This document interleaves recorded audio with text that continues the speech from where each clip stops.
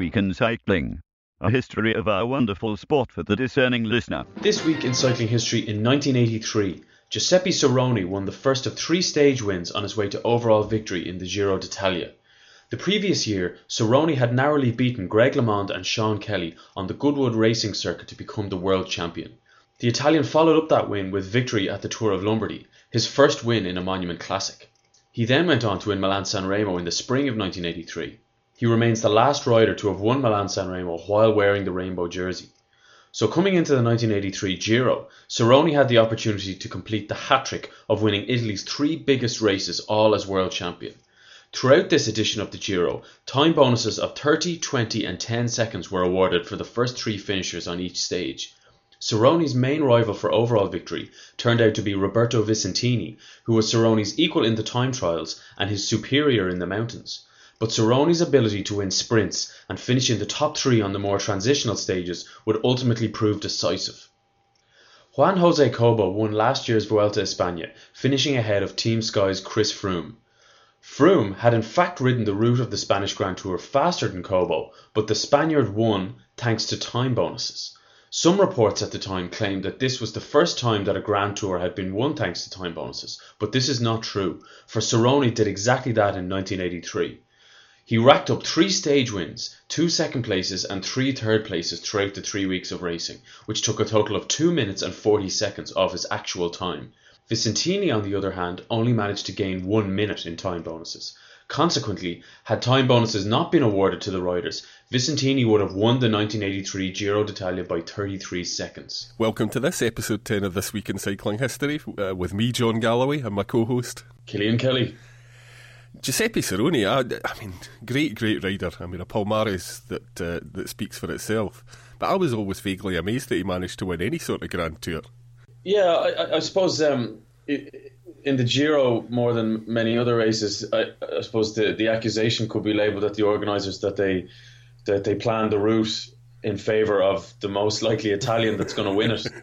And I think there was a fair bit of that went on when Moser and Cerrone were around. You know, they had this great rivalry in the late 70s and early 80s, and they were similar, very similar riders. You know, they could both time trial and win classics, but when it came to the high mountains, they were never really up there with the climbers. And I think the roots of those few Giri in those years reflect that. And I mean, if you look at the results in those years, Cerrone and Moser were always up there. I mean, Moser, only won 1 Giro. He won the Giro, which was amazing. But Cerrone won 2. But they were always kind of up there in the top 5. And definitely the 1983 race seemed to suit Cerrone. And the time bonus thing is really interesting, especially after what happened in the Vuelta last year. I don't know where you stand on time bonuses, whether you're for or against them.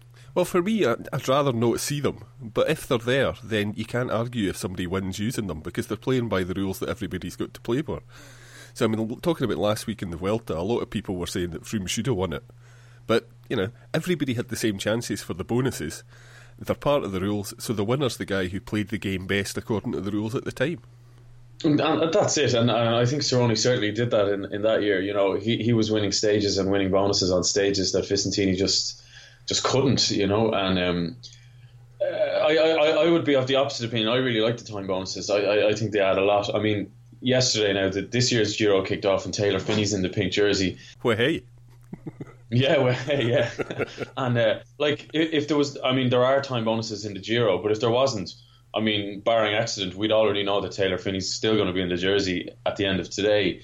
But because there's time bonuses, I mean, you never know. I think during the first week they're really important because it gives the sprinters something to go for and it animates the race. I think once you get to the high mountains and that sort of thing, it should just be elapsed time. Yeah, well, I tend to agree with that time bonuses on mountain stages is an unnecessary penalty to riders who are already losing time because of the mountains.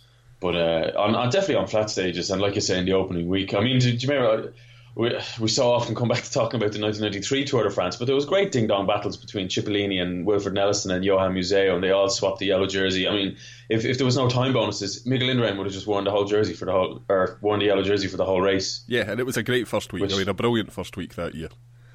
We should just actually make it required watching for everybody. Just send all of the listeners a DVD of the 1993 tour and just say, right, we're done.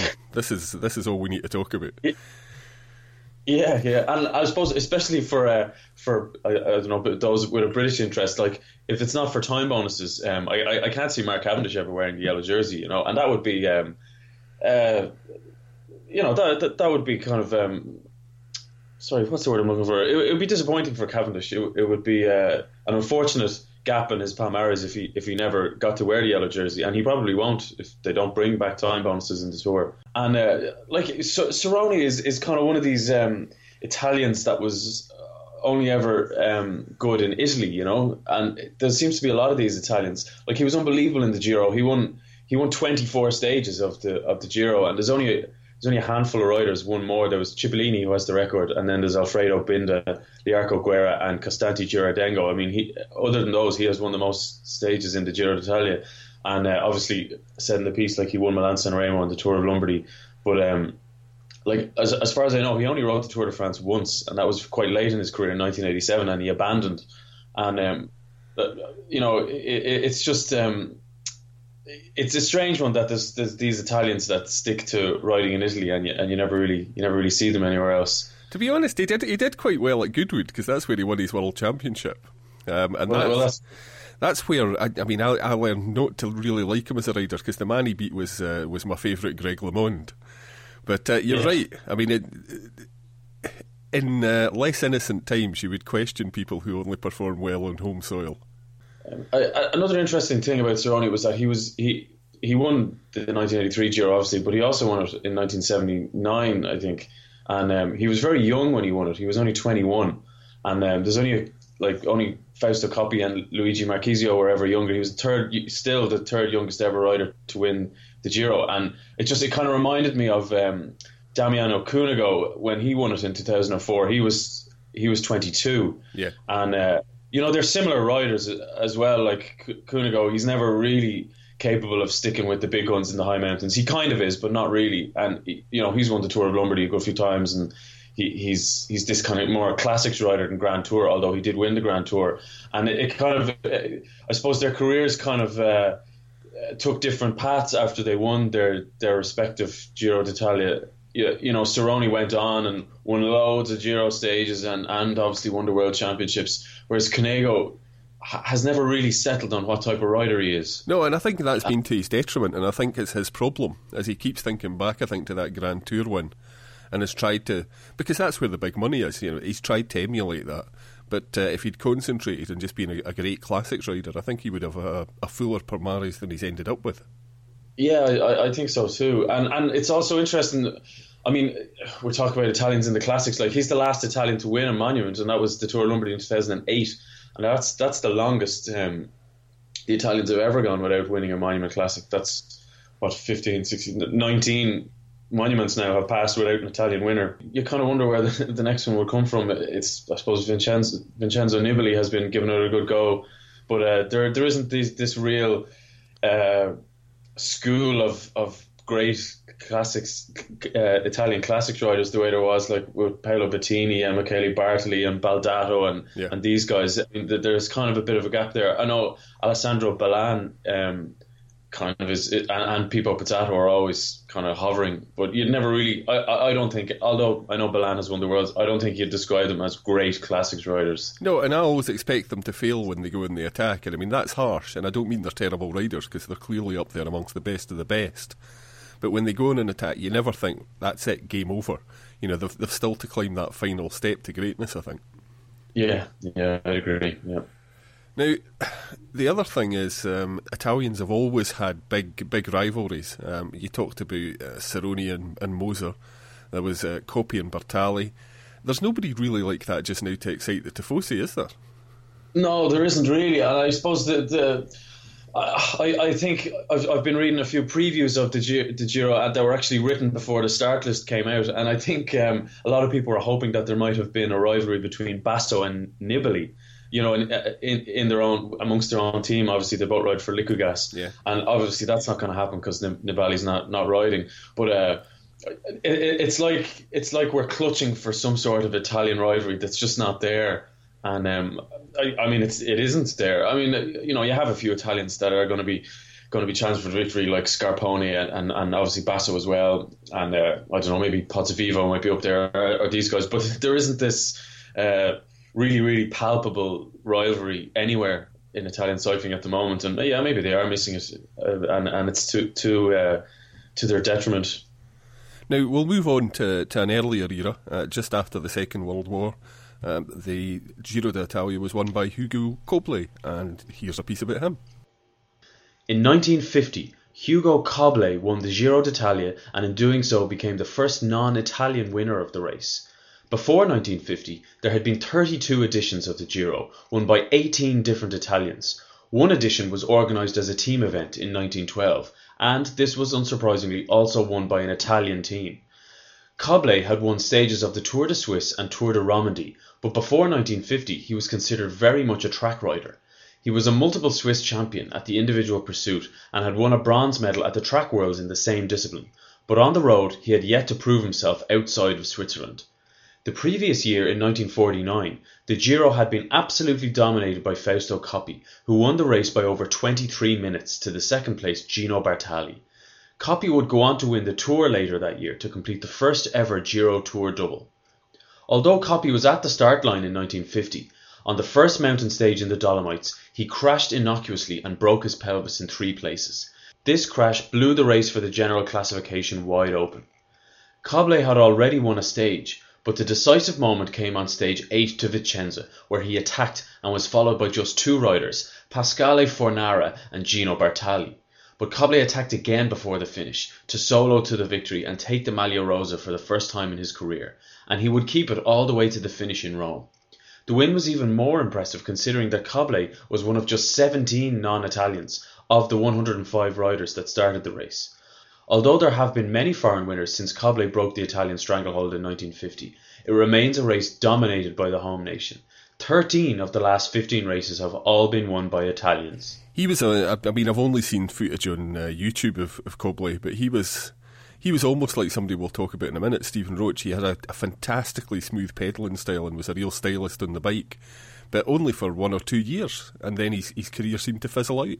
Yeah, I must confess to not knowing a huge amount about Koblet. I kind of put this piece in just to highlight the Italianness of the Italian race, but I do know a couple of things. Like, I know his nickname was the Pedaleur de Charme, which goes along with your description of him being like Stephen Roach. He had this really fluid and good-looking pedaling style.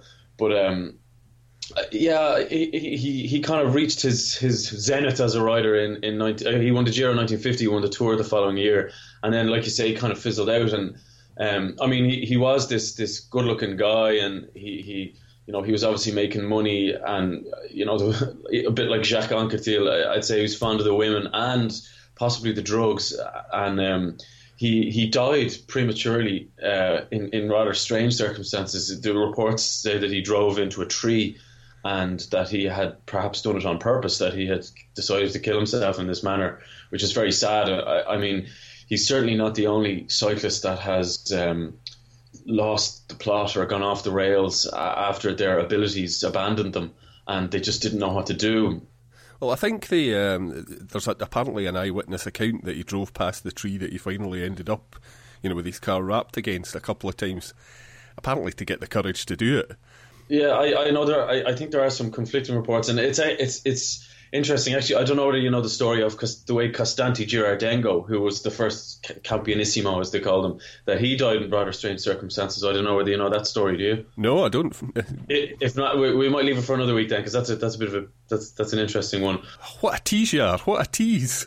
I do still think it's unconfirmed though that he actually did that on purpose. Although I do know that there is that eyewitness account, but like I say, it's kind of indicative of a lot of cyclists that's it's all they've known for all their lives, and when they can't do it anymore, they do lose the plot a little bit, and their lives lose direction, and they really suffer the consequences. Yeah, and he was only 39 years old. I mean, that's far too young for somebody who was clearly an immensely talented rider to end his life. Yeah, there's actually a film about him as well, which is a recent film. It was only made in the last couple of years. I think it was made by Disney, funnily enough, and it's called Peddler de Charme. And from what I gather, I haven't seen it. It's in French. I'm not sure where you can get a subtitled version, but it's kind of mixed footage of documentary versus a dramatization of his life. So I'd say that could be an interesting watch if you can get your hands on it. It's available on DVD, I think. Anyway, this whole programme's clearly been leading up to the fact that you wanted to squeeze another Irish anecdote in. Let's have a listen to you talk about a hero of both of ours, I think, Stephen Roche. In 1987, Stephen Roche's Carrera team won the team time trial at the Giro d'Italia, which put the Irishman into the pink jersey.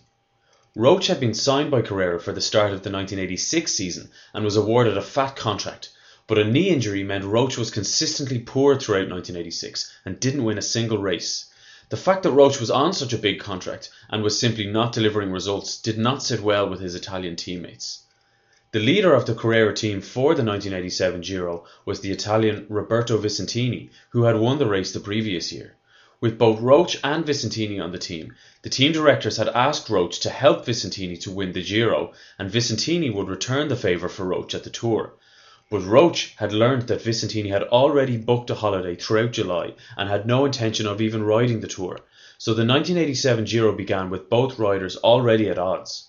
It was a ding-dong battle between the teammates from the very start, as Vicentini won the opening prologue. Roche then won an 8-kilometre downhill time trial the following day. Then came the team time trial win for Carrera, which put Roche in pink, but another time trial win on stage 13 put Vicentini back in the lead. Then on stage 15 came the most controversial moment of the race, as Roche, just 2 minutes 42 seconds behind Vicentini, attacked and was joined by two others at the front, Ennio Salvador and Jean-Claude Bagot. While in the leading breakaway, Roche's director sportif David Boifava pulled up alongside him in the team car and said, "Hey Stephen, what are you doing?" "Just riding along," Roche replied, "waiting for the other teams to ride after me." "But Stephen, the other teams are not chasing you." "Well then, that's their bad luck. If they're going to let me take 20 minutes, they'll lose and Carrera will win." "But if you keep riding, you will take 20 minutes and win the Giro." "That's what I want," said Roche. "Stephen, Vicentini has the jersey. You cannot do this to Vicentini." "Some team is sure to ride after me. Just wait a minute." Boifava then replied, "Stephen, the Carrera team is riding after you." This farcical scenario played out, and Roche was eventually caught by his own team. But remarkably, he had the strength to go with a counter-attack. The mental stress was obviously getting to Vicentini, and this manifested itself in him cracking physically on the final climb, eventually losing 6 minutes to Roche, who had taken back the jersey. The Tifosi immediately turned against Roche. The only riders who he had to support him for the remainder of the race were his loyal teammate Eddie Shapers and the Scot Robert Miller. But Roche steadfastly hung on to the jersey, which he sealed in splendid fashion with victory in the final stage time trial. Miller eventually finished second overall, while Vicentini abandoned, complaining of an injury. So Stephen Roche, hero or villain in that Giro? He was definitely a hero in Irish eyes because he won it, and at the end of the day, that's the thing people most remember. I mean, his name's on the winners list, but certainly from an Italian point of view, he was the villain. And I mean, to do what he did, I mean, it is the way that champions do their thing. They're headstrong, they're unbelievably self-confident, and they don't really care what other people think. I mean, they see the victory and they go for it. But I mean, I've read his book, The Agony and the Ecstasy, which came out shortly after that year, and in it he's very contradictory. Sometimes he says that he wasn't riding for the Giro win, that he was riding for Vicentini to make the Carrera team to give the Carrera team a break and to make all the other teams chase him, because he was still a threat on GC. But then in other places, like the little dialogue that he had with Boifava in the car, he admitted that he wanted to win the Giro. So I mean, he does have this. He does seem to have this attitude that no matter what he's saying, whether he's contradicting himself or not, he seems to think that he's right and everybody else is a bit of an idiot. He seems to have had that. That seems to have come across a little bit in his most recent comments. So I don't know whether you've seen these. Oh yeah, we talked about it in this week's show. He sounds like a kind of man sitting in a bar opining about stuff to do with cycling. Oh, it's embarrassing, really, the stuff that he's come out with there, and it's kind of blindingly obvious now that he does have another book on the way. it seems to be a good way for people to go, Jesus, Roach is saying that kind of stuff. I wonder what else he's saying in his book. I think you're being cynical there. It's clearly just honestly expressed opinion. Now, the thing that gets me about the 87 tour, or Giro rather, is it reminds me almost of the 1989 tour, because Roach, it was essentially one man against Italy in the way that in 89 it was Le Monde essentially on his own without a team. So that's another example of the incredibly strong head that he must have had, to have an entire nation hating him and still flip them the finger every day and go out and win the race. Yeah, and the fact that he had that teammate, Eddie Shepherd, is kind of it's interesting in a bit of a wider context. Like I know now there's a lot of debate about this UCI point system that's being used, and each team has to have a certain amount of points to qualify for a Pro Tour license, and a lot of people are wondering, well, what's the point of being a domestique anymore? Why would you work for a leader? Give the leader, so as the leader gets loads of points and you end up with nothing. And on paper, you're worthless when it comes to transfer season, because you haven't got any points because you spent all your time working for someone else. But I remember Sean Kelly years ago, he was asked about this same system, and I think it was actually the Cofidis team at the time that David Miller was a part of used points as a bonus system for their wages. And Kelly was asked about this, which is a very similar system to what's used now, and he said that the idea or what happened was, say in Roach's scenario, that Roach would get offered a fat contract and he would say to the next team, okay, fine, I've got loads of UCI points, hire me, but you're not hiring me if you don't hire Shepherd's. And there would become this loyalty of domestiques and leaders, and if leaders were being brought onto teams because they've got loads of points, then they would bring their loyal lieutenants, pointless loyal lieutenants, with them, and that's the way it works. I don't really see that working now, but that was Kelly's idea of what happened at that time. Yeah, and I think it's interesting as well that a big part of that win was the loyalty that he'd built with his teammates back at the ACBB, because Robert Miller and I think Phil Anderson as well, who'd been his teammates there, were amongst the only other riders who were kind of riding for him during the race. Yeah, and it's remarkable that Robert Miller did that, because Robert Miller, like I said, was in second place. I mean, he could have potentially won that Giro. If he had attacked, he was a better climber than Roach. So I mean, there was opportunity to take time off him, and instead he shepherded him up the mountains, which is unbelievably admirable and lucrative. I mean, whichever way you look at it. Yeah. Well, definitely, yeah. But I suppose that's just the way cycling was, or maybe still is to an extent, that these favours get dished out regardless of what team you're on.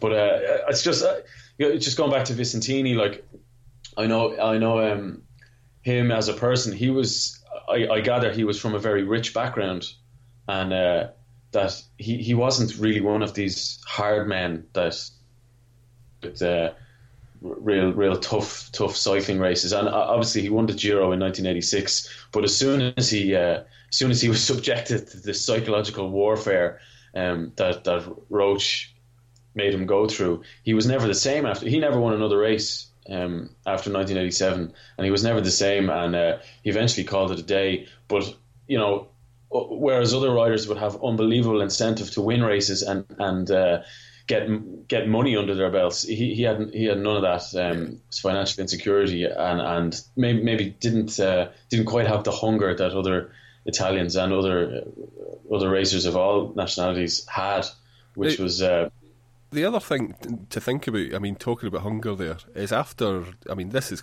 clearly the year that defined Roach's career. Yeah. Afterwards, he never seemed the same rider to me. And is it just because he'd done everything he'd set out to do, or do you think he took so much, he dug so deep that year, that he had a reputation for a frail body, that it just took so much out of him that he was never the same rider ever again? Well, I know he got injured as well. He got, I mentioned in the piece, he got injured in 1986. That was a knee injury. I can't quite remember how he got it in the first place. But it was a track. Oh, no, sorry. Wait till I get this right. I think he fell on the track. I think he said maybe that was after. But yeah, he hurt his knee, and 1986 was a write-off. And then just before 1988, he did it again. He injured the same knee Maybe the second time was on the track, but anyway, he injured it twice, and I think it was really that he was never the same again. I'm not sure whether it was because he just dug too deep in 1987. Maybe it had something to do with it. But I suppose he suffered from this classic rainbow jersey complex that once you win the rainbow jersey, you want to race everywhere and show it off wherever you can. And he ended up riding on the track where he injured himself and suffered the consequences, and definitely was never the same. Now, last question before we wrap up for this show. Axel Merckx, I think, carved a decent career for himself in spite of who his dad was. Nicholas Roach, I think if he could forget who his dad was, would have a far better palmares than he does now. Do you think he should just accept that he isn't his dad and get on with winning 1 week stage races? Yeah, well, definitely I do. I think he should stop focusing on Grand Tour GC. I don't think he's ever going to. I don't think he's ever going to crack the podium. Maybe the Vuelta might give him the opportunity simply because there's less decent riders turn up for the Vuelta with an interest that he might have a chance of making the podium. But the Tour de France, I think he can forget it, and I think it has less to do. Well, obviously it has something to do with it, but it's not only the fact that he's Stephen Roach's son, it's just the fact that he hasn't, like Damiano Cunego that we talked about earlier, he hasn't made up his mind what he's doing. And he goes into Grand Tours and he kind of thinks to himself, I'll give GC a go.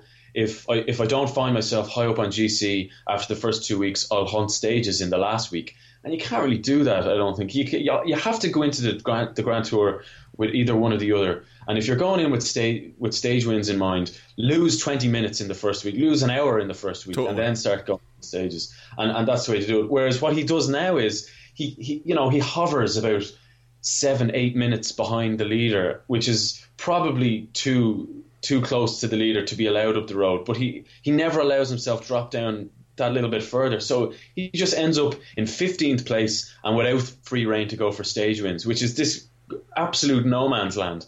And I fear he's going to be doing that for the rest of his career, because I mean he's not 23 anymore. I think he might be 27 or 28 in the summer. His birthday is during the Tour. I think he might turn 28. And time's running out. Time is, yeah. He needs to decide now. I mean, he's only got maybe 5 more years at the top of his game, and he needs to make a decision one way or the other and not go into Grand Tours with this split mentality, because it's not working. Anyway, I think that's enough for people for this week, because I've no doubt we'll pop up a couple of times during the Giro. If you enjoy it, please leave a comment on iTunes, because it really helps people find us. You can follow Killian on Twitter, where his name is... Sorry, it's Irish Peloton, and it's not the Irish Peloton, which John seems to have everybody believing for the last few episodes. That's why I keep getting... I'll just get yourself to say it from now on, because I've got it in my head that it's the... So it's Irish Peloton. I'm at Sofa Boy, and if you want to leave a donation, you can go to velocast.cc, click the donate button, and let us know that you want part of it to be for Killian, because we need to keep him in Guinness. We'll talk to you very soon about the Giro, and thanks for listening to episode 10 of This Week in Cycling History.